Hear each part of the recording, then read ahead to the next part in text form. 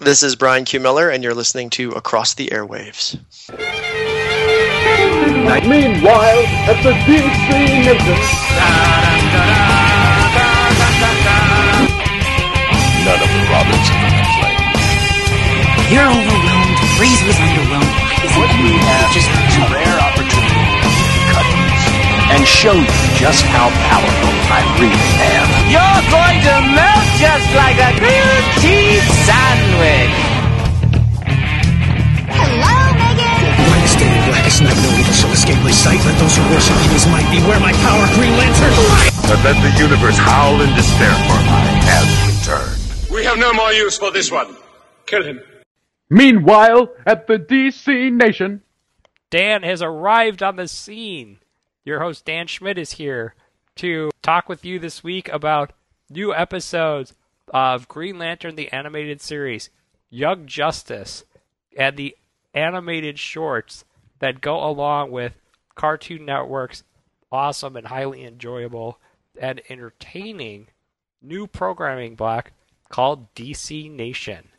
And to get things rolling on our discussions about this, I'm going to introduce to you guys our co-host that is infamous on all of the Across the Airwaves show, Michael J. Petty. Hey everyone, how goes it? I think it's good, because we're talking about more DC Nation, right? Well, yeah, I mean, any DC Comics talk is great after last night. Yes, where we were joined by Brian Q. Miller, which was an awesome thing, and he talked with us about the DC world as a whole and his Smallville comic that he has coming out. So keep an eye out for that. For about 3 hours. Yes, it was really fun. Although the recording's only an hour and a half. Right, but we still had a great time talking with him. So absolutely. That was a blast, and I know you guys are probably getting impatient, so I think it's just time that we just go right into our Green Lantern animated series discussion, unless there was anything else you wanted to throw out there, Michael. No. Okay. All right. Yeah. Let's do this. Yes. Okay. So let's just go right into talking about the Green Lantern animated series episode, Razor's Edge. Razor's Edge! I was just going to say, it sounds like an AC/DC song. So take it away with the summary, Michael.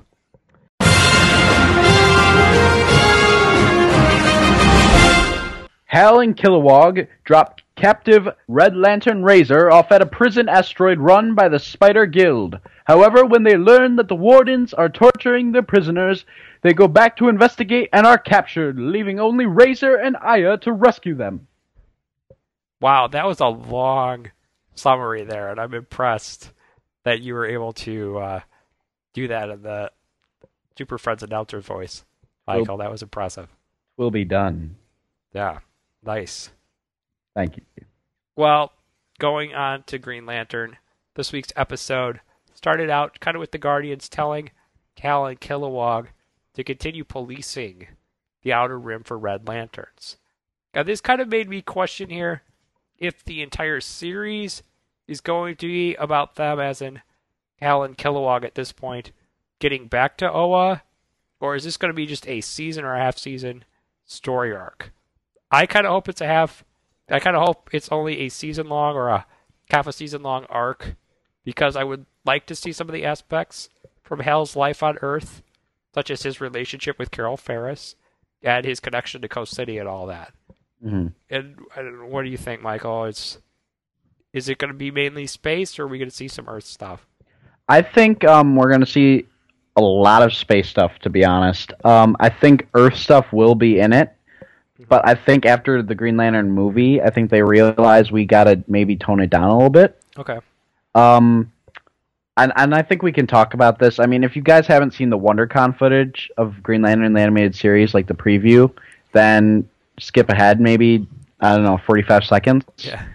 But in the WonderCon footage, you see stuff like Carol Ferris being Star Sapphire. You see the Hawkmen of Thanagar beating on Kilowog and Hal, and I mean, you see a bunch of other stuff. So I don't think it's just going to take place on the outer regions of the galaxy. I think you're going to go in further and further until we eventually get back to like Oa or I don't know. Like, we might even go to the antimatter universe and see Sinestro or something. I don't know. Okay. With the last episode involving that whole fear yellow crystal thing, Yes. I have a feeling we're foreshadowing Sinestro. And I don't think they got the green light, no pun intended, on to bring Sinestro in until they were sure what they were going to do with him in the Green Lantern sequel, which should hopefully be coming out soon. Yes. But I don't think they realized what they could do, or maybe they did and just didn't have a green light yet. I don't know.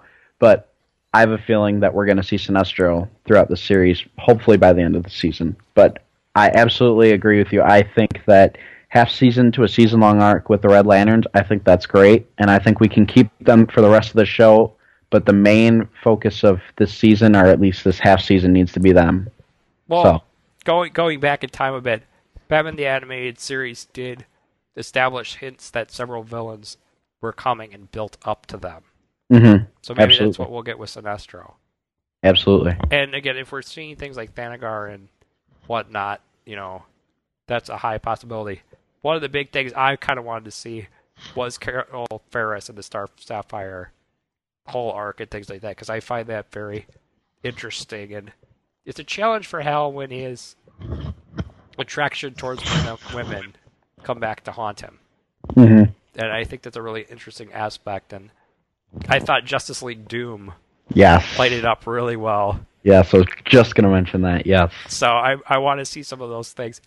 And I want to see Bruce Timm handle that story. I want to see those groups of writers, what they'll do and what their own spin on the story is going to be. Because we do know from previous animated series that this group has done, they do put their own spin on the villains.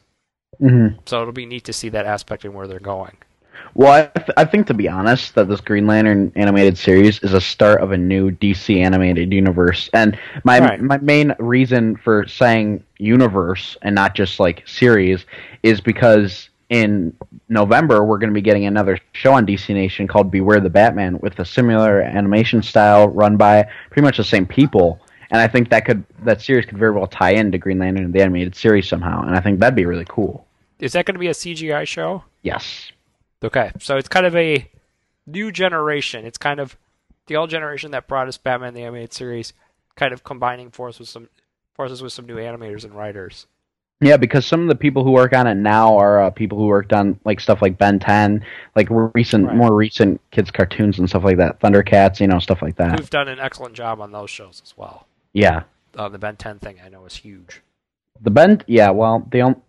The first show was good, and the first season of Alien Force was good, but beyond that, it kind of gets repetitive. So, But yeah, but that's what I think. I think it's the start of a new DCAU, just like the current New 52 in the DC Comics. So, I mean, I don't know if it'll be as drastic as that at all, but that's my theory because of Beware the Batman and, of course, Green Lantern, the animated series. So. Which is fine, because I think that the hand-drawn animated universe, as we'll call it, kind of played out its course. Yeah.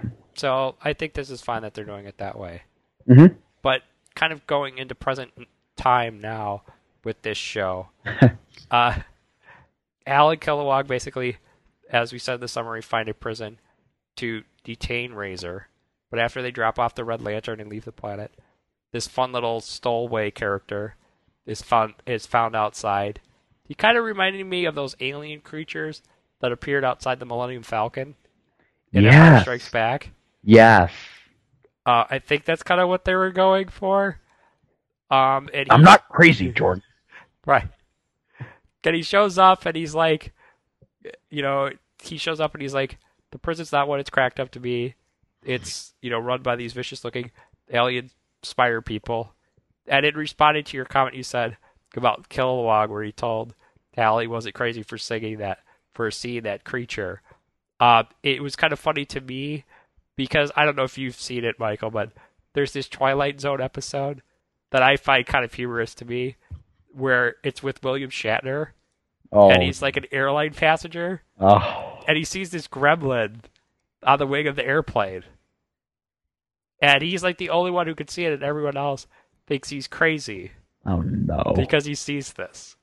That's good. So I had to laugh at that, and The other funny tidbit about that is they did a spoof of that cartoon on Johnny Bravo, and instead of a gremlin, it was a clown. Oh no! And that was hilarious. No more clowns. Especially if you have a fear of clowns, it was excellent. That's almost scarier than a gremlin to me. I had a fear of clowns for a very long time. Okay, so we won't go there. Between that and that Supernatural episode, I'm just... Oh, yes. The Imaginarium episode or whatever they called it. No, Imaginarium's not Community, but... No, it's the... Oh, what is it called? That Chuck E. Cheese scary place to go to. Magical Menagerie. The something... Yes, that was it. Plucky's Magical Menagerie or something like that. Ugh. But I just have to give these writers props to Green Lantern for... referencing that Twilight Zone thing. Because that is an obscure reference, but I caught it. I thought it was fun. Well, that's awesome that you caught it, too. Yeah. Well, and it's funny that it was with Kilowog, because I enjoy that character, and jokes surrounding him. He's a fun character. Yeah, yes, you do enjoy Kilowog. Yes, we all know this. No. Yes.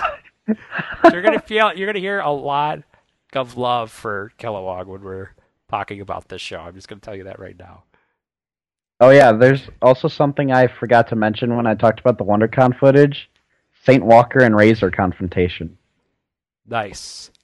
Hold your thought on that, because I do have something I'm going to say about that closer to the end of this synopsis. Also, he's voiced by Phil Morris. Nice. Yeah. That's very exciting. He does Vandal Savage and Saint Walker.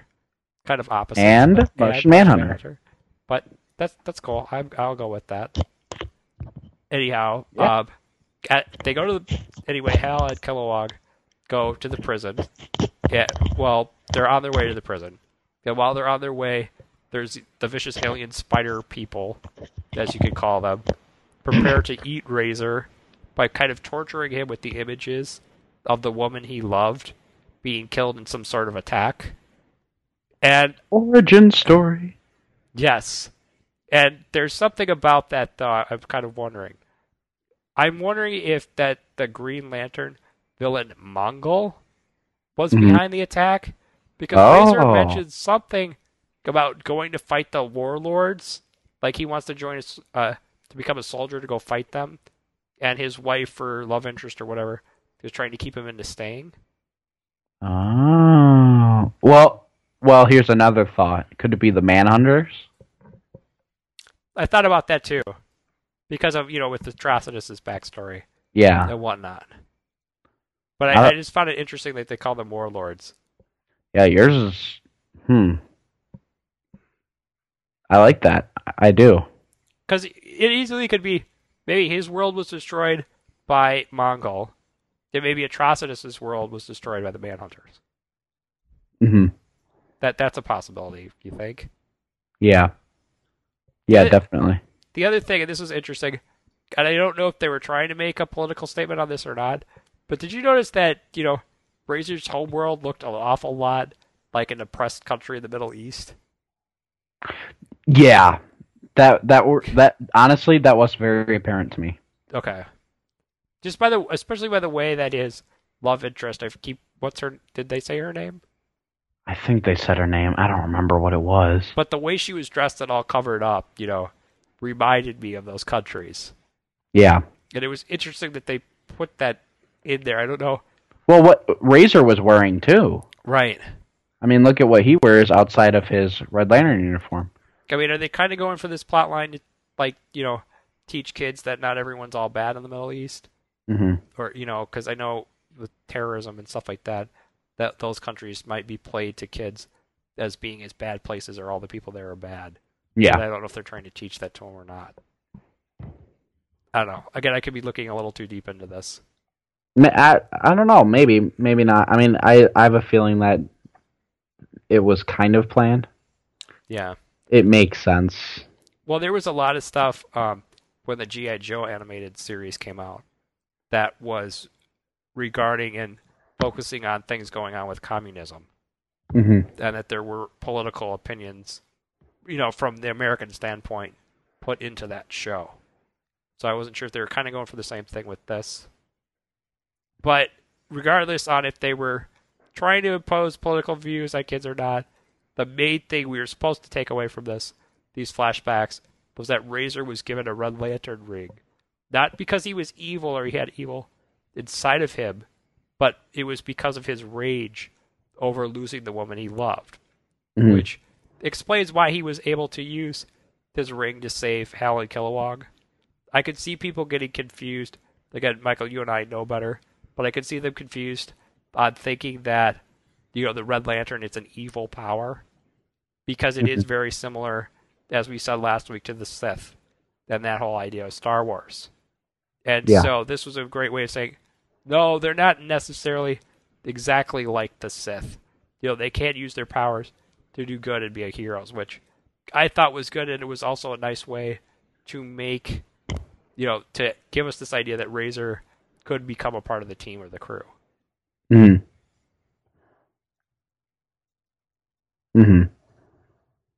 Absolutely. Absolutely. Now, do you think we're going to see more of Ganthet because of all this?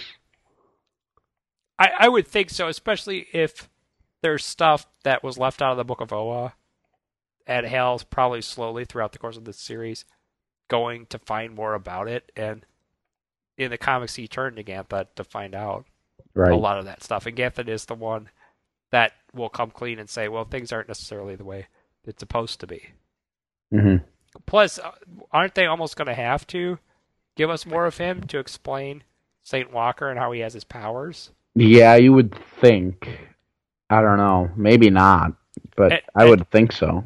And just for people that don't know, Ganthet is the one that forges the Blue Lantern ring that St. Walker uses. Correct. And if you didn't know that there are different colored rings besides just red and green as well. There's also yellow, violet, blue, black, white, and indigo. Yeah, and I'm sure the show will do an excellent job of explaining that.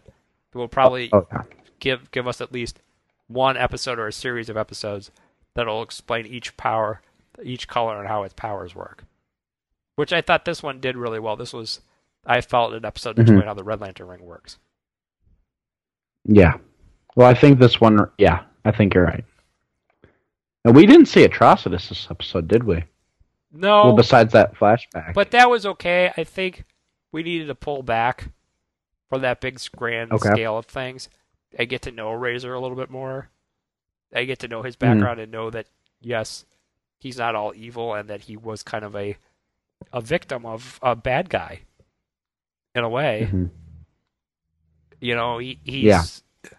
And also to show the similarities between him and Kilowog. Right. Because I know they're going to clash, but we also need to see the similarities, so we're invested in that discussion, and we want them to work it out. Okay. Yeah, I thought that was a big thing. And again, as I said before, we kind of touched upon, I had this in my notes about, we think that it might have to do with Sinestro, with the yellow crystals on the planets. And I was curious, was this the planet Quord, where Sinestro forged his yellow ring? Do you think this is the same place? Okay. Wait. Do I think this is the same place? Is this Quord, you think? That we saw in this episode? No, but I don't think so, because Quord is in the antimatter universe. Okay. Because what I was thinking was going to happen, just to make things less complicated and not have to explain antimatter and all that stuff, that they were just going to send him, after he gets captured or whatever, if they do that episode where Sinestro, turns against the Lanterns or whatever, that they're going to just send him there to be imprisoned. And while he's there, he's able to break out or whatever, and he forges the crystal from the planet. Okay. I wonder if they would go that way. That could work. That could definitely work. Because a lot of these Bruce Timm animated shows take something that's a little more complicated, can almost simplify it. Yeah. And I don't know if that's because it's a kid's show or it's just more easier for a TV show standpoint. Because you don't always have time to sit and explain everything in flashbacks like a comic does. Yeah. Like our good friend Brian Q. Miller was talking about last night. Right. Yeah. Right. Absolutely. Right. So, yeah, I mean, I don't know. I mean, Right. it very well could be. I have no doubt it couldn't be. Right. Well, anyway, But- this... Did you want to say something else? Sorry to cut you off. No, I'm good. I'm definitely good. Okay. Well, anyway, this yellow impurity, it causes Hal and Kilowog to be captured by the spiders because they can't use their rings on yellow at this point. That could change in the future, especially if they bring in the Sinestro Corps, or Yellow Lanterns, Parallax. as you could call them. Yes, or Parallax. And as I said before, they end up being saved by a combination of Razer and Aya, the ship. Which is very cool. That was very cool, and she really did most of the heavy lifting on this situation because she was actually the one who convinced Razer to be a hero. And I know that there are a lot of people out there who are kind of annoyed by Hal having a spaceship when his ring lets him fly in outer space. But I think the writers of the show are doing an excellent job of making Aya feel like a necessary part of the show, to almost making her similar to the planet Mogo from the Green Lantern comics, in this kind of sense that Aya is able to act as a value member of the Corps, despite being a ship. And do you feel that way? Is that kind of their mentality, you think the writers are going for, Michael, with the ship? Yeah, absolutely. I think, like you said, I think it's like Mogo, and I think it's going to be really. I mean, Aya eventually is going to be a part of the a part of the Green Lantern Corps in her own right. I believe that definitely once her, Kilowog, Hal, and Razer save the outer reaches of the galaxy. Absolutely, I have no doubt. I would really. Yeah, I think I'd really enjoy that, to be honest. I mean, it's a little different because she doesn't have a ring, per se, but she kind of is the ring. And, I mean, Mogo's different. Mogo has a ring at his core. Right. But it's different. But the thing for Mogo is he kind of shows us that almost everything and everyone is capable of being a Green Lantern. If you think about it. Absolutely. You know, we have a giant planet. Right. We have a giant planet. We could have a ship. We could even have a squirrel. It's true. An alien squirrel, but yes. An alien squirrel. Which would be fun if they could slip him somehow into an episode. Or in a background shot. I just think that would be kind of fun. Plus, it would be very cool. To Michael Bailey on the From Crisis to Crisis podcast, he's actually a pretty well-developed character, believe it or not. Yeah. I don't know. I haven't read any of his stuff with the squirrel. I can't even think what his name is. But Chip. Chip. Yes, that's right. That is it. Also, but yeah. So go ahead. I was just gonna say also on the Aya thing, the Aya thing. No, Aya. Keep saying it wrong. Aya. Yes.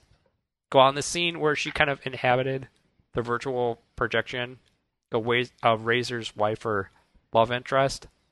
I was kind of wondering if that was an indicator that there's going to be almost kind of like a Vision, Scarlet Witch, if you read Avengers comics, that there's going to be that kind of romance between them.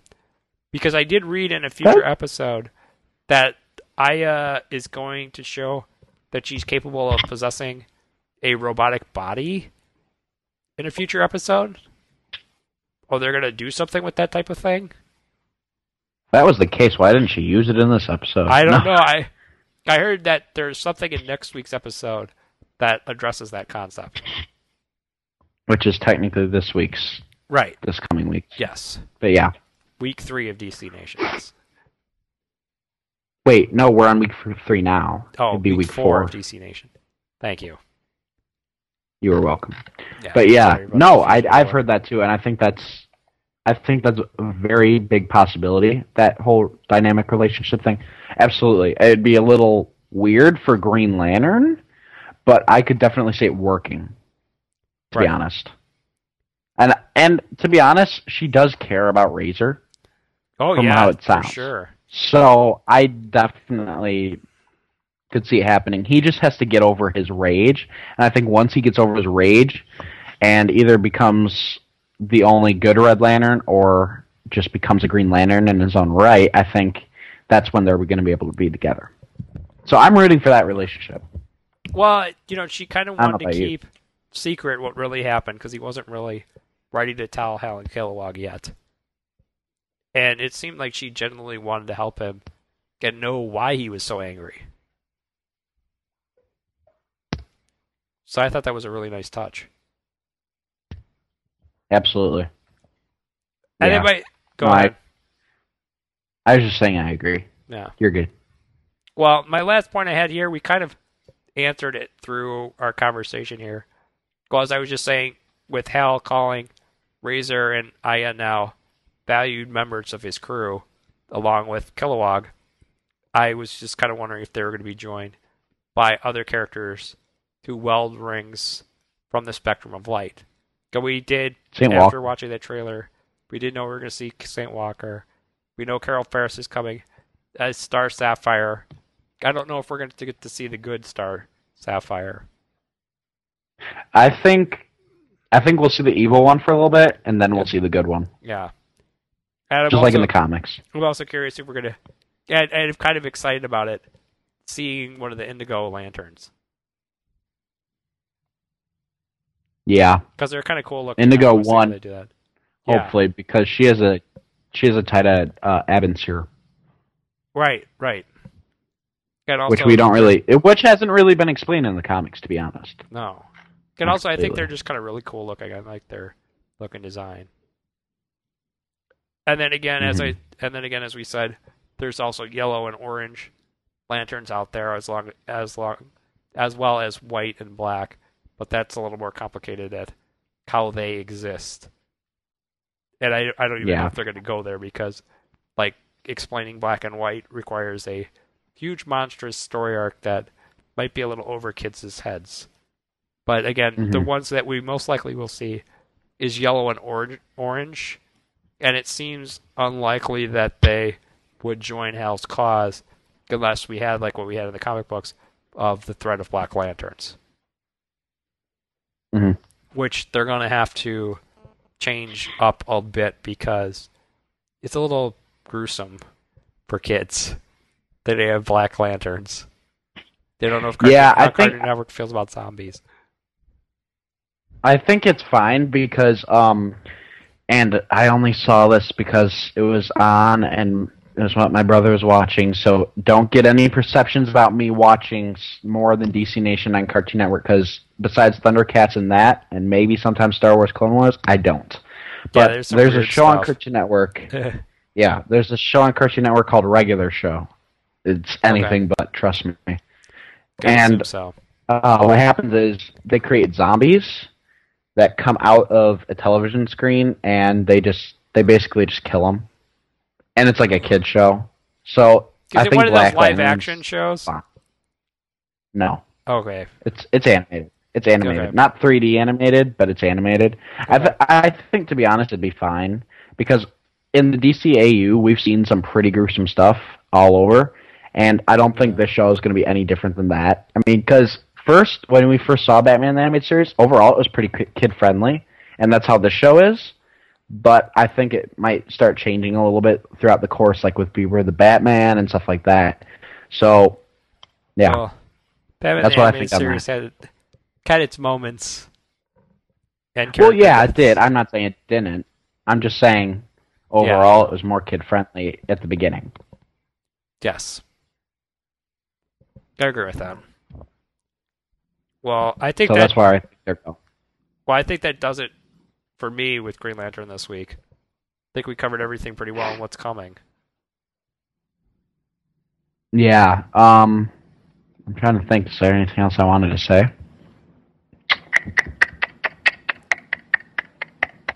I think War of Light is definitely a possibility. I don't know about Blackest Night or Brightest Day. I kind of hope those are too, especially if the universe expands to more than one show, like with Beware the Batman. Like my theory. but I'd save it for a season 3 or 4. Well, by then, I want Warlight to happen because by then we'll have enough corpse to be able to do it. That's what I'm saying. Yeah. But as for Blackest Night and Brightest Day, I think that would have to happen after, which I know isn't according to the regular continuity. I get that. I understand that. But, I mean, I think that Warlight has to happen in this universe before Blackest Night happens, because you need time to develop other characters in other series, too. Like, obviously, I think Hawkman exists in this continuity because of the Thanagar stuff. Batman, I believe, exists because I believe Beware the Batman is going to be tied to Green Lantern. And, I mean, I'm sure we'll see other characters, too. I'm assuming they'll touch Superman at some point. Absolutely. They might even do a either Superman in this show with that new movie coming out, Man of Steel. To be honest, I wouldn't be surprised, and to be honest, I'd be happy. Oh yeah, more shows to cover on DC Nation. Yes. Hopefully he'd be more powerful than the Superman in the DCAU, but right. Yeah. But I definitely think this. Yes, more shows to cover on the DC Nation. Did more complications on covering stuff on ATA, but we'll cross that bridge when we get to it. And it's all worth. Yes. So with that, why don't we move on? Yes. So with that, why don't we move on to the shorts? We'll talk about what kind of fun stuff they threw at us during the commercials. So the first thing we got was this kind of quick DC Nation. It wasn't really a Mythbusters clip, in my opinion. It was just kind of. It was like a DC Comics extra. Yeah, I will go with that. We'll call it a DC Nation extra. Okay, basically there was some NASCAR driver. He got on and he kind of showed off the Batmobiles from the various Batman movies. And this was kind of a disappointment to me because it's not like we haven't seen them before. A lot of us, and probably people that are listening to this show, could easily just put in their DVD and see them like we saw them in this clip. I mean, that's fine. And really, anyone who's in the Los Angeles area can go see the Batmobiles by visiting Warner Brothers Studio. Or if you're in Illinois, you could go to, what's the name of the place, Michael, you're telling me? The Volo Auto Museum to see the 1960s Batmobile. So the 1960s Batmobile is there. Don't tell anyone that I touched it. Nice. But they wouldn't let me, but I... It's there. It's not at Warner Brothers Studio. So you can check out the 60s one there. You love that show. But again, if I was in LA, I think it would be more exciting to go see Nico and Wu, our respective co-hosts. That's more exciting. They should hang out. Yeah, I know. I mean, we hang out. Why can't they hang out? Right, they should hang out. They can talk behind They should backs. both listen to this, too. Yeah. Well, they could, because we do it to them. I mean... Right. No. I hate that Dan and Michael. We're going to take over the show on them. Michael needs to stop singing. Yes. I hate that singing. But it's now, not Dan, going to stop. You don't have to be violent. Right. But I think if they wanted to do something cool, we should have got a DC Nation Mythbusters and had them test out the Batmobile. To have the NASCAR driver drive them around a racetrack to test out the jet engines that these cars are supposed to have, but I don't think do. Shh, they do. Okay. No, I know the one in the 60s didn't. That was speeding up. No, the it doesn't. Yeah, that thing only goes like 5 20 miles an hour. hour. Yeah. Yeah, but I think it would have been awesome if they raced them. That would have been fun too. I would have rather had that, to be honest. I mean, I thought it was cool that we saw them at all. I was not complaining because, to be honest, we've never seen them lined up next to each other unless you've been there. That I had been there, so that was. And well, I didn't. So, but nice. To have a NASCAR driver who is Trevor Bain, by the way, I thought that was pretty cool. I would have loved it if they raced him, but I mean, we can't all get what we want. There's always one short we have to complain about. Right, which we'll get to. But I was going to say, Michael, why weren't you in the clip? You know, Steve Clausen on Starkville's House of L said you're a NASCAR driver. So why don't we see Michael J. Petty in this clip? Michael J. Petty was busy interviewing Brian Kimmerer. That's cool. That's a good excuse. Yeah. I like that. Yeah. So Brian With Kimmerer you, by the way. Yeah, he writes over the Batmobile. That's awesome. He'll be glad to know that. Yeah. Nice. Absolutely. Yeah, and then we go to our second short, Yes. which is Super part of a Best Friends new Forever. series. Yes, Super Best Friends Forever, which is done by the creators of My Little Pony, And believe it Powerpuff or not, Girls. and Powerpuff Girls. Well, not everybody So- involved with part of Powerpuff Girls, but animators involved in that show. Yeah, And so this is called Powerpuff either Girls way- for a New Generation. That's what they're describing. well, it as. pretty much is, to be honest. Yeah. I mean, it's Donna Troy, Wonder Girl, who doesn't exist in the comics anymore. Right. Kara Zor-El, Supergirl, and Barbara Gordon, Batgirl. It all works out. Yes, it does. So, and this one was about their invisible jet, and Supergirl and Batgirl try and convince Wonder Girl to fly Wonder Woman's invisible jet to wherever they want, really, because Wonder Woman left it with the keys in the jet. Well, I love that. Yes, bad on Wonder Woman's part. I don't know what she was thinking. Mm-hmm. Must I have don't know. been- Must have been trouble at the Young Justice Happy Harbor cave. Must have been. Yeah, Miss Martian was changing into her too, Oh, no. and she got upset. No, we'll get to that in a little bit. No, what was funny about Super Best Friends Forever, at least from my perspective, was Supergirl wanting to take the invisible jet to TP Lex Luthor's secret hideout with like 50 rolls of Yeah. toilet paper. And I loved That how was the good. last shot of her to the cartoon was her flying in the airplane carrying a whole bunch of toilet paper. Yes. And from an animation standpoint, I thought it was really cool on the animator's part to kind of use all of the Super Best Friends abilities or utility belt gadgets in the case of Batgirl to emphasize their emotions, such as like Supergirl, like stomping her foot to cause the ground to shake to convey that she was angry. I liked that. I thought that was a nice touch. And I love that Tara Strong was Batgirl again. Yes, reprising her role from season 4 of Batman the Animated Series. Awesome! Yes. She was also in The Iron Giant, but yeah. Yes. My favorite movie of all time, just saying. Iron Giant is awesome. And I want to say It that is. We might have to do a commentary on it one day. Yes. Yes. And I want to say that the voice actress that played Batgirl in seasons 1 through 3 of Batman the Animated Series before Tara Strong got on board is on Dancing with the Stars right now, ironically. Really? Yes, which is interesting. Out of all shows. Yeah, I know. Tell me about it. I think it's right. It might be someone else in her family. But I remember my mom saying something, and I think it's the same actress. I don't know. Someone can correct me if they want. They watch that show. I don't. Anyhow, the next... Interesting. No, hold on. I have something to say about this. Okay, go ahead. I have something to say about Super Best Friends Forever. How come Wonder Girl's Latino, Batgirl's crazy, and Supergirl's kind of big? I didn't consider it I as wanna fat, know. and that's all I'm going to say. That's what everyone else has been saying, but I don't get it. Because it's a kid's show. Or we might have kids listening to this podcast. So I'm Yeah, not going right. to go there. All right. It's Cartoon Network. We're not going to go there. But Wonder Girl's still Latino. And that's weird. Well, It's weird. we could say she has a... Oh, No, Is that really she's Greek? Latino. Yes, yeah. it is.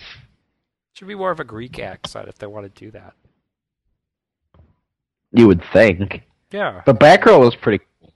She was ecstatic, and she had that pink uniform, which is pretty funny. Yeah, it fit. Batgirl was probably the most accurate out of the Super Best Friends. Probably. But the next short was from Mad Mad. Magazine, and Mad also has a show that airs on Cartoon Network. I don't know if it's still going, but It this, is. Okay, it is. Well, this mad cartoon was called Shazamwich. Wow, that's tricky. The to say. Shazamwich. Yes, nice. Love getting the announcer there, Michael. Appreciate that. And I kind of like this short because it made me nostalgic for the goofy fake commercials that they used to show during Red and Stimpy show. I don't know if some of you, that might be a little bit before your time, but it was a real fun show on Nickelodeon. And they used to have commercials for like a log, which like kids would dress up and play with, like it was a doll. So that was quite funny, and they'd sing this catchy song that went log, log, and it was kind of fun. And then they used to do cereal commercials. They're kind of a joke preface commercial for this superhero named Major Breadman. And I don't know if you know about this, Michael, but you should look up Major Breadman on YouTube. I don't know if they have clips of it on there, but it's pretty hilarious. Yeah, this Shazamwich thing kind of reminded me of that. But personally, I would probably never eat a Shazamwich because I think I would be left with a massive stomachache. Even more so than eating too much candy on Halloween. I think I would. You'd eat a Shazamwich? I think I'd eat one. I don't know, I'd eat man. There's some Shazamwich. weird stuff on that thing. Yeah, well, I mean, you know, it's a true hero with the flavor of sausage, the texture of ham, the nutrients of apples, the chalkiness of zinc, the apples I mentioned earlier, the calcium of milk, the hardiness of meatloaf, the color of white bread, the stickiness of ice pops, the festivus of cake, and the convenience of a Hot Pocket. Please tell me you didn't do that from memory. No comment. You did that from memory? No, I'm reading it. Oh, yeah, I was going to say, oh my god. Wow. You'd be the ultimate geek knowing that. Maybe that I means should you're know pretty it now. geeky if that's coming from me. Do you think I should memorize it for next time? See if I can do it? I think I should. God. That's up to I you. think I'm going to. That's up to I think you. I'm going to. I don't want you to embarrass yourself, though, you know. Don't try that. Ah, crap. I forgot to turn off the phone. I hate that thing. Meanwhile, at the DC Nation, Michael threw his phone at the wall. Because it was ringing during the podcast. Yeah. Elsewhere, at the Young Justice. Yes, that's right. Right on cue, Michael. Since we are digressing on the shorts, we are going to talk about Young Justice with the episode Image. Then take it away, Mr. Superfriends announcer, with the summary. Thank you, Dan. You're when welcome, the team Michael. returns. Sorry, I had to do it. Sorry. Go ahead. No problem at all.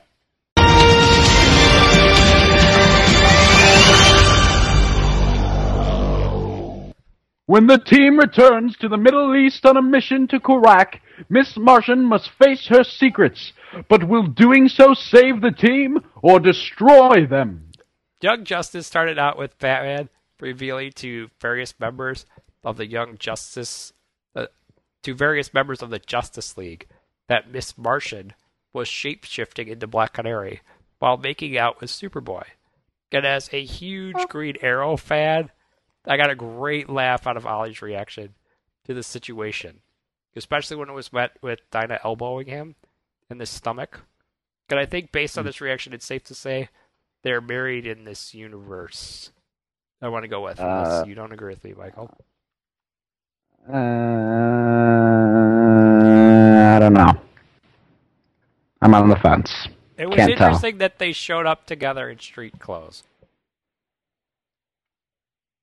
They did that in JLU. I guess. Okay. It's true. I'll give you that, yeah. Well, that's besides the point. What did you think of this little opening? What about, like, Miss Martian? Yeah, what she was doing in that whole deal. Was it surprising to you, or? unexpected? Or I to be honest, I kind of knew automatically who it was going to be. Because that's so out of character for Black Canary. I know that wasn't even an option. And I had to think, who's shapeshifter? Oh, hello, Megan. Yeah. Nice throwback to there. To be honest, that was not planned at all. And I realized it right after I said it. That's so sad. Well, it's fitting. I wish it was planned. It fits this episode, so. Hello, Megan. Right, now IGN's complaining. I hate that Across the Airways DC Nation podcast. They use that stupid "Hello, Megan" line, which we hate and complain about every week. Oh, well, here. This is for them then. Hello, Megan! Why don't you just go shout it on the mountaintop now? Let everyone hear. Hold on. Hello, Megan! Wow, that was right, like good. our first ATA Edna joke. That worked. Again, if you don't get Edna, listen to Starkville's House of Hell. Anyhow. From here, basically, Black Canary, she kind of flips out on Miss Martian. And I kind of thought at first this was a bit harsh for her being kind of the team psychologist. As we saw in that episode where she interviewed. Trainer. Yeah, all the team members. But then again, I thought about it, Dinah, Black Canary, she's not a character that likes people messing with her life. Or getting up in her business. True. Yeah, and so I get why she was kind of mad, and that's why she reacted so negatively towards Miss Martian. But I thought Dinah kind of felt bad afterwards. Yeah. Yeah. Well, she did, kind of. Yeah. Yeah, she did. That was nice. Yeah. Did you know Christopher Carter composes the music to this show? Him and Michael McCuston. And what else have they worked on? Just names not ringing a bell to me. Batman Beyond. Batman Animated Series. Okay. Yeah. There's some of the composers on those shows. I know that Shirley Walker was the big person involved. Yeah, well, Christopher Carter composed pretty much all the music to Batman Beyond. He did the theme. Well, that's because Shirley Walker passed away. And I think they were the people that took over, I think. Sadly. Yes, sadly. Yeah, it's true. And Laura Reedamanis as well. She's part of it as well, and she was working on Batman Beyond with Christopher Carter and Michael McCuston, so that's very cool. I just didn't know that, so sorry. Didn't mean to interrupt you. I think they might have done some work on Justice League as well. Not necessarily. Yes, they did. All right. Yes, they did. Well, moving forward, basically, from Miss Martian's standpoint in this scene, it's revealed that the image she uses for her human form is based on a character from a sitcom, Hello, Megan, which is why Michael's comment was so relevant. And I like this idea because it used the lesson of teaching kids that reality is not the same as what you see on TV to intelligently justify Miss Martian's cheesy lines and her catchphrase that Michael likes to say on the mountaintop. Take it away, Michael. Hello, Megan! Which, as I said before, television review sites like IGN have complained about to ad nauseum. And, Michael, what was your thoughts on this kind of connection? To be honest, this is where I got shocked. Okay. I'm like, holy crap, her entire fake life is a lie. Which doesn't make any sense if you don't think about it, but if you do think about it, it makes more sense. Oh, yeah. Well, again, everyone was complaining about how she did these cheesy stuff and her baking cookies and having that personality was, not fitting to a show like this. I was fine with it because I felt on these types of shows, you need to have different character archetypes. And she was Starfire. Right, and that was fine with me because it worked with Starfire and I bought it with this show. That's how they went to it. But everyone else is like, oh, this isn't working and it's stupid and whatever. I thought it was kind of funny. Same. Teenage girl, so. But this, it's such more deeper and understandable and I haven't really seen IGN's review on this episode, but I hope they backed off a little bit with this. To be honest, I don't really care what IGN has to say about some of these shows, because sometimes they just ash them just because they have nothing better to say. Plus, Megan has a huge fan following. Brian Q. Muller even said last night he's a huge fan. We even talked absolutely. about it last night. So I Although think he's behind character. an episode. Right. But I do think she's a great character, and we got to see more great stuff with her as this kind of the theme with her going on, with her life being based on a sitcom. This kind of created this theme of the difference between reality and what's on TV. This was taken a step farther by the mission that sends the Young Justice team to stop Queen Bee from taking over a country, causing Megan to cross paths with the actress who played her television counterpart. And what was interesting about that is her son is Garfield Logan, who most of you Teen Titans fans know, at least the ones who read the comics, as the green-skinned animal shapeshifter Beast Boy. And this episode... Which, to be honest... Yeah. I was just going to say, to be honest, most people don't know his identity. So right. A lot of people didn't understand the reference. Right. But that is the character, just so everyone knows. Yep. And again, I think this version of Beast Boy is going to be a little less wacky, would you say? Mm-hmm. And a little less Absolutely. obsessed with mopeds? Yeah. We're going to see that more on the new Teen Titans, sure. Right. So there's going to be a difference between the two. So don't get worried and don't go, oh no, we're going to have to deal with this wacky guy again. Because I know there's people who don't like the Teen Titans animated series Beast Boy, but I think we're going to get a different take. I think we're going to get more of what we've seen in the comics. And that is a different character than the Teen Titans animated series one. And with this episode, we kind of got a really interesting twist on how he gained his powers, which was something that wasn't really explained on the Teen Titans animated series. And on this show, Garfield is basically injured in an explosion caused by Queen Bee soldiers. And as a result of this, Megan has to give him this blood transfusion. And I think through her Martian blood, Gar is going to gain his shapeshifting abilities. But I was talking about That's what I think. Yeah, but I was talking about it with Nico outside of the podcast, and he thinks something else has to happen to give him the green skin. Well, I think obviously since it's Martian DNA, white Martian DNA, really.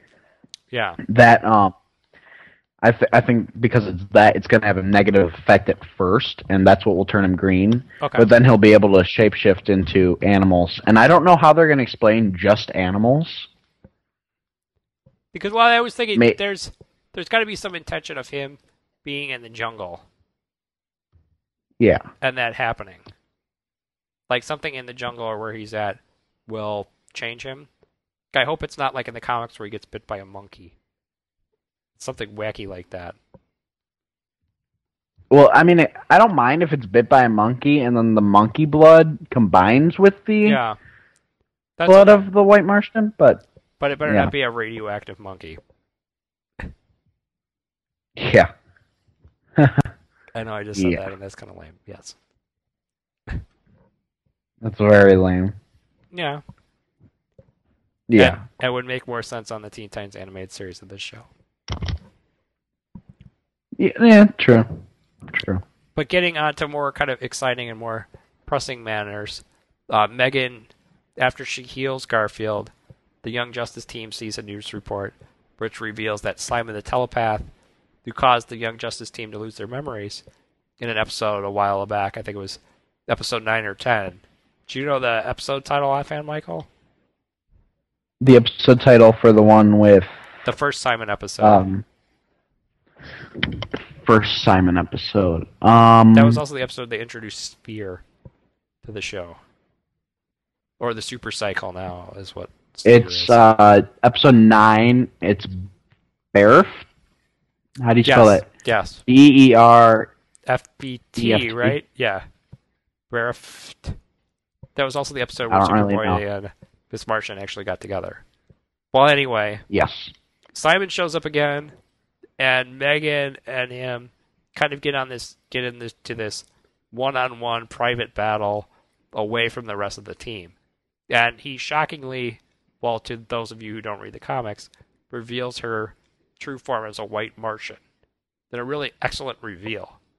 And he really tortures the poor girl or teenage alien with the fear that her friends won't see the kind-hearted person that exists underneath her monstrous form. Yeah. And this kind of posed the question, well, how is Megan kind-hearted when she's a part of a race of aliens that's very vicious and was responsible for the extinction of Martian Manhunter's people? Well, one thing we have to remember is that from what they said about Miss Martian and her first few appearances, I don't believe that the Green Martians are extinct. I know from history with the DC Comics, and I believe even history in the comic for Young Justice, that which goes along with every episode of the series. But I believe that they say something about the White Martians just being like kind of raciously oppressed. Yeah. In a similar way that African Americans were back until like the 60s or 70s. Okay. I believe that's kind of how it's portrayed. So they were oppressed and they struck back. The White Martians. Yes. Okay. Yes. I don't know if that's the same way here, because I believe that the Green Martians are still alive and well on Mars. I think Mars is still a thriving planet. Okay. I believe. In this universe, it's obviously different because it's Earth 16, not the normal Earth 1 or Earth 0. But well, it sure made it sound like also, that way. Yeah. Like well, I mean, also broadcasts and stuff. Yeah. Well, I mean, also though, as we saw earlier. Oh crap! Did I really forget what I was going to say? No, it's not what we saw earlier. It's what I've read personally. I know that Miss Martian, Megan, I know she was hid away during the Civil War between the White Martians and the Green Martians in the comics, and that's why she's not like either. I know she was hid away by her parents, and she was found years later by John Jones. Right. But in this universe, Megan just pretends to be her niece, to which John believes because he has so many, and he doesn't really know that she's White Martian. Right. Well, so I mean, it's different. Well, this whole debate and Megan's White Martian, being a White Martian and what her motive is, kind of poses us with the question, how far is Megan willing to go to hide the fact that she's a White Martian? And she proves kind of that she's willing to go really far because she basically lobotomizes Simon to keep her secret safe. And lies to the team that, he kind of provoked her to that point, which we know is really kind of not the case, at least from a physical standpoint. And with Miss Martian kind of performing this heinous action that readers of DC Comics' identity crisis knows would really bother Batman, it appears that everything's kind of going to work out in the end as Garfield's mother, kind of being honored by Megan, taking on her human form, accepts her as family. But this this victory is short-lived. As Queen Bee shows up in Garfield's room, it kind of uses this idea of Megan being willing to do anything to keep her secret against her. I think Megan's the mole.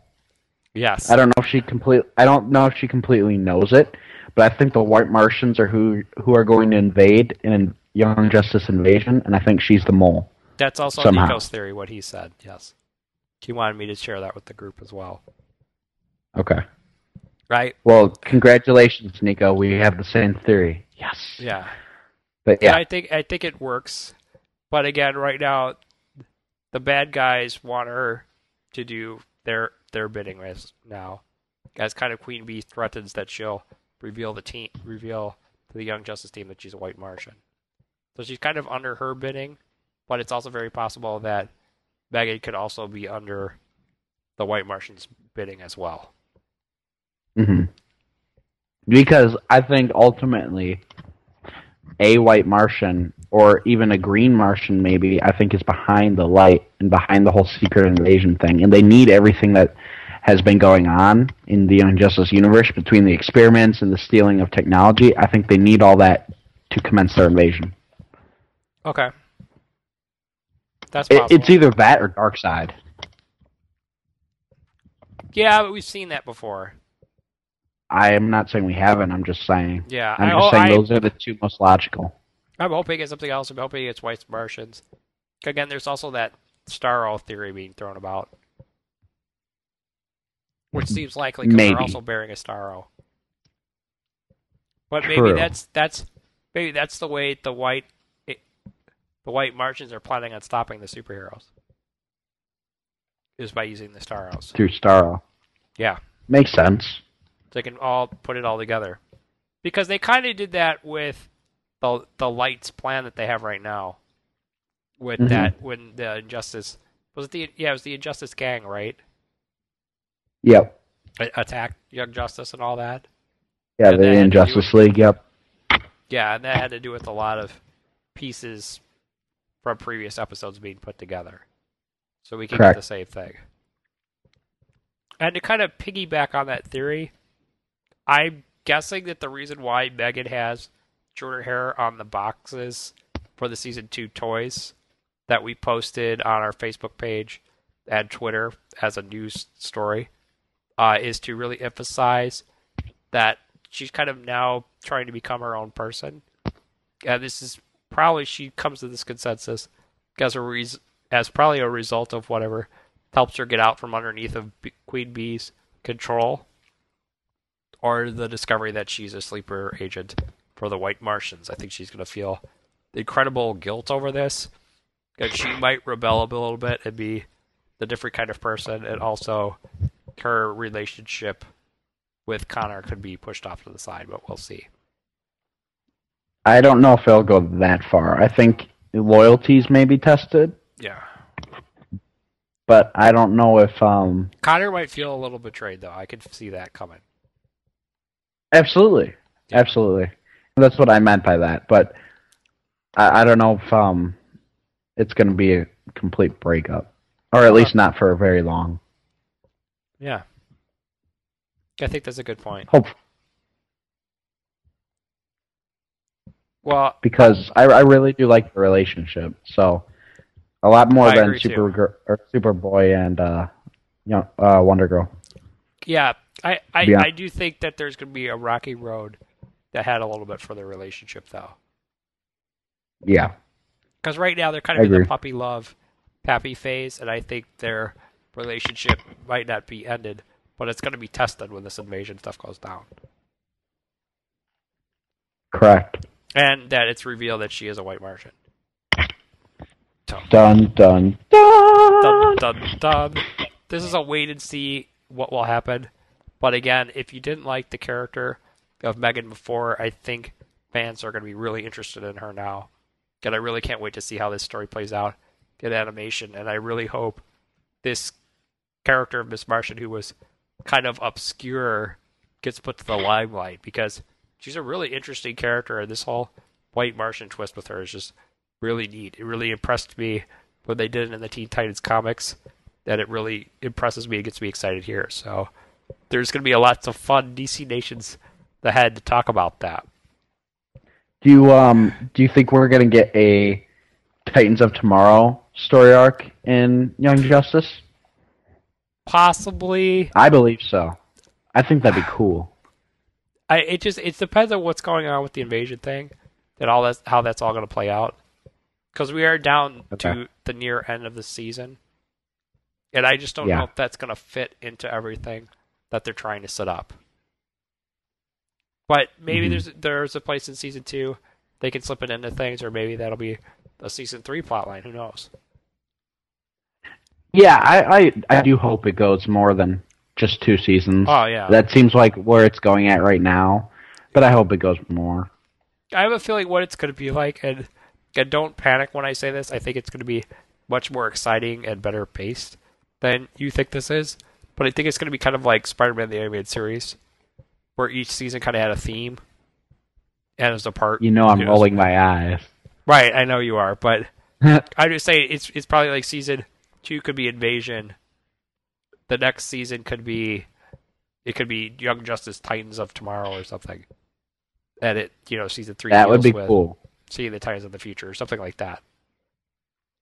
Now, obviously, we don't see Artemis on the box. We see Blue Beetle and Lagoon Boy instead. And you see Kid Flash on the inside of the box, so I'm not worried about him at all. Right. In fact, if anything, I think he might become Flash if Barry dies in Invasion, which would be really cool and sad at the same time. But Artemis isn't on it. There's still a possibility out there. I'm not ruling her out as the mole either. I don't think she is. Because she does become a villain in the comic books. Well, yeah, I mean, her character is a villain in the comic books. No association with the hero at all, but... No. Well, maybe Artemis isn't popular enough to make a toy out of. No, she has a toy. I saw it. I don't have it. Oh. I don't have any of them yet. I want them all. Right. I want them all, but yeah. They're cool. They are pretty sweet, actually. Yes, they are, and there's more to come now. Mm-hmm. Yeah. I think, real quick, before we decide to wrap up, I think we need to give DC Nation from a child's perspective. Yes, did you want to do that? Michael, do you want me to explain it, or do you want to explain it yourself to the group? I think it's cool if you explain it. Okay. Well, basically, we thought since Young Justice is geared for younger kids, and that kids watch the show, we thought it would be fun just to do a quick little segment getting a younger kid's reaction to this. Yeah, Michael just happens to have, but she's 7, right? Yep. Michael happens to have a 7-year-old sister who he watches DC Nation with every week, which I think is cool and shows that he's a nice older brother, which is awesome. And raising her right. Right. Raising her right on superheroes. And she has some funny observations she makes on the show that we've kind of been laughing and joking about. So we thought it'd be just kind of fun for you guys to share that with you. Then again, you might get get what she's talking about. You might not, but it'll just be fun anyway. So, Michael, did you want to play those? Yeah, sure, I'll play them right now. I don't know why in Green Lantern when a bad guy is owning a jail, because they pretty much shouldn't be doing that. So that was my sister Madeline, and basically it was her reaction to Green Lantern in the animated series episode Razor's Edge, and she wasn't really sure why the bad guys were owning a jail. It didn't make sense to her, because why would bad guys own a jail if they're the bad guys? They should be in the jail, not owning it. So I thought that was kind of funny. Yeah. What are your thoughts on that, Dan? Well, it happens. Bad guys own jails. Bad guys do other things. It's True. funny how kids' view of justice is very, I would say, black and white, where there's gray area. And as you get older, you tend to appreciate that more so in shows when they do great things and complicate it more. But that's because I think our lives become more complicated. And we need that stuff because it relates to the complications we have in our own life. Wow. So that's a little well said. deep. Wasn't that well Deep. said, Zoe? Zoe. Firefly reference? Oh, because there's someone named Zoe there. What? Do you have a friend? No, remember the thing where with Jane, where they Yes. first meet him? He goes, well said. Wasn't that well said, Zoe? Yes. So good. I forget that you know Firefly references now. I've known him for a while now. I know. Since last summer. No, I know. My brain wasn't going Firefly. So I was like, Zoe, is there a girl named Zoe there? Michael get to do something? No, my Girlfriend or girlfriend's name Sarah. I know, Come on, it's Sarah. I was like, what's going on there? Yeah, don't worry, Sarah. They used to make a Firefly reference. We didn't mean anything. buy it. Anyhow, next clip.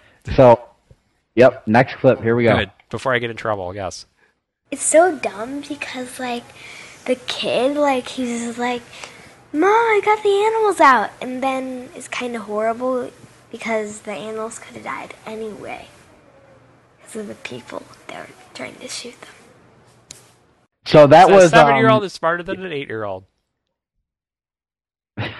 Apparently, because she thinks it's dumb for an 8-year-old to run into a barn and free animals if they're just going to probably die anyway. Plus, he got blown up. Superpowers. So.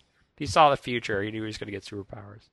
So he did it. So he ran to the barn. He's like, I'll get blown up, but I'll get superpowers later. Yay! Don't try that at home, There you go, kids. man. That doesn't work in real life. Madeline, go for it. Yeah. No. I just complimented you on being a nice brother, and then you just say, go blow yourself up. That's real positive. Hey, if she gets superpowers, it's kind of worth it. No, Superpowers aren't real, unfortunately. Madeline, it's worth it to get blown up if you get superpowers out of it, because that makes perfect sense. Kids, just don't do that. My co-host is crazy. I'm sorry. Yes, but we all know this. And before you promote any more kids to do something destructive to themselves, why don't we move on to the closing of this episode? Oh, is it really that time? Yeah. It is that time, unfortunately. We've had a lot of fun, but we got to close things up now. But you want to tell everyone what excitement they have to look forward to on next week's DC Nation? Absolutely, I do. Hello, who are you talking to? Okay. Hello, Michael. Hi. How's it going? Next week's episode of Across the Airwaves DC Nation, we will basically be covering again. We'll be covering Green Lantern, the animated series, with the next episode. Crap. That page just died. Wow. Hold on. I'll edit this out. No, I won't. I'm too lazy. What am I talking about? Let me restart. Let me restart that. No. It is the internet's fault. Next week's episode of Cross the Airwaves DC Nation Reviews, we will be reviewing Green Lantern Animated Series Episode 4, Into the Abyss. Nice. Which is the one where Aya can be in a robot body. Right. We'll be reviewing the DC shorts. Well, I know there's one for Teen Titans, and I don't know what the other ones are. But Teen Titans is on that list, so look out for that. Yeah. And we will be reviewing the Young Justice episode, Agendas, which in that episode, Superboy returns to Project Cadmus and goes toe-to-toe with another Superboy clone.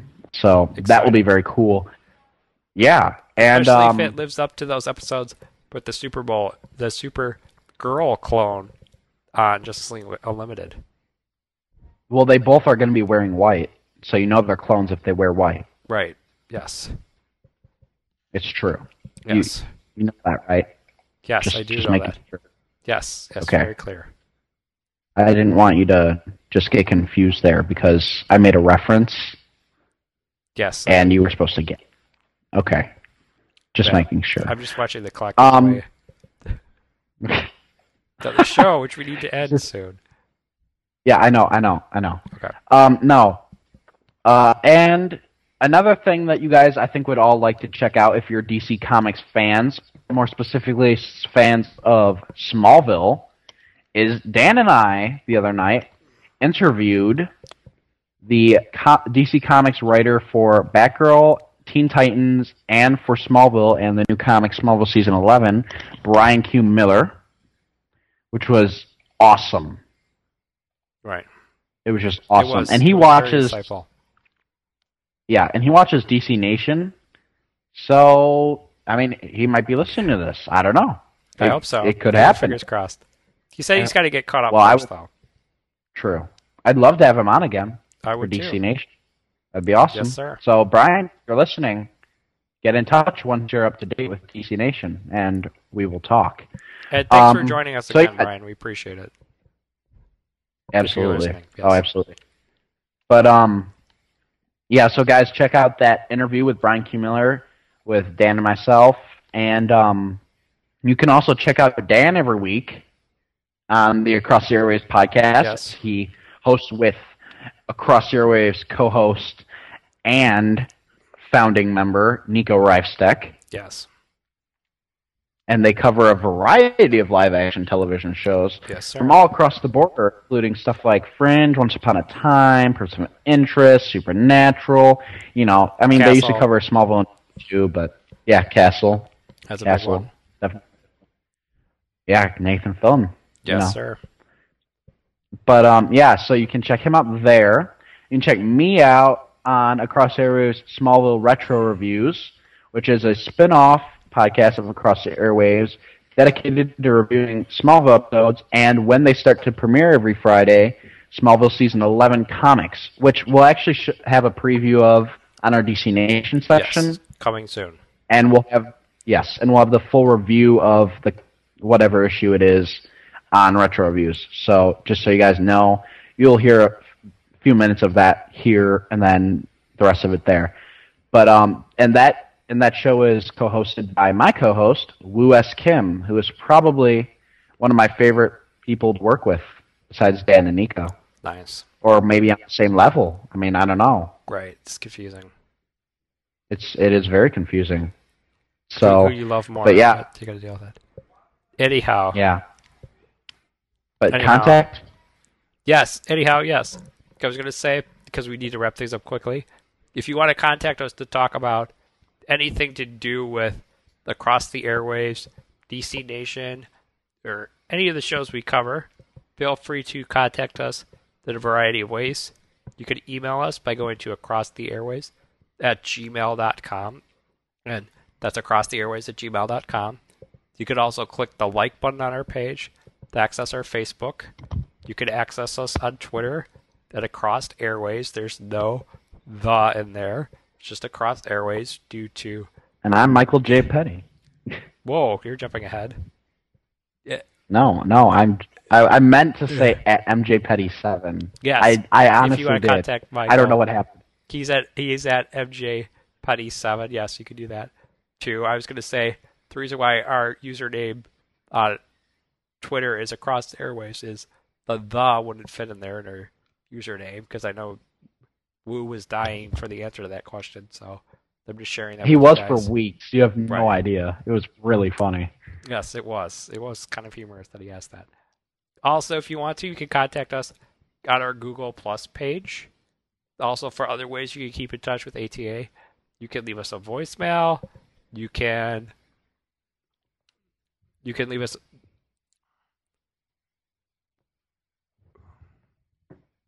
You can leave us a voicemail. You want me to say the number? Yep. You can leave us a voicemail. So what's that number, Nico? So what's that number, Michael? Wow, we're on podcast. Whoa. Sorry. I might just leave. Sorry. No, it's okay. I used to say that every that week. number. I know. That number is 1-773-809-3363. That is 1-773-809-3363. So call us with any of your crackpot theories about DC Nation, and we'll play that on this show. Also, if you don't want to go back through and listen to all the ways you can contact us, we have an Android app available for you guys. So click that, and you can access all of our DC Nation Smallville Retro Reviews at Across the Airways podcast, all on your cellular phone. Check that out. But in case I didn't mention it before, you can also keep in touch with everything ATA by checking out our YouTube channel, which features episodes of our video podcast entitled News with Nico. So check that out. Nico puts a lot of great work into that. So with that, yes, once again, for my co-host, Nico Reifsteck, and my co-host, Woo S. Kim, I'm Dan Schmidt. And I'm Michael J. Petty. And until next week, well, take it away, Michael. We will catch you on the airwaves. Thanks for joining us, everybody. I hope you had a good time listening to our show. We kind of got a little goofy and long-winded, but I hope you enjoyed it. So thanks for joining us, guys. See ya. Back next week.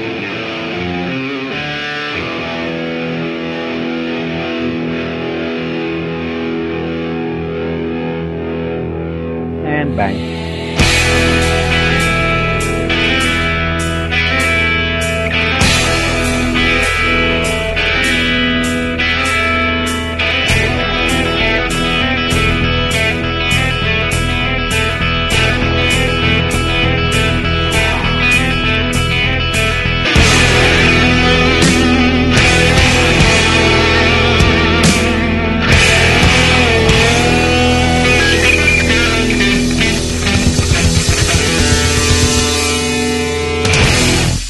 Jeffster lives, man.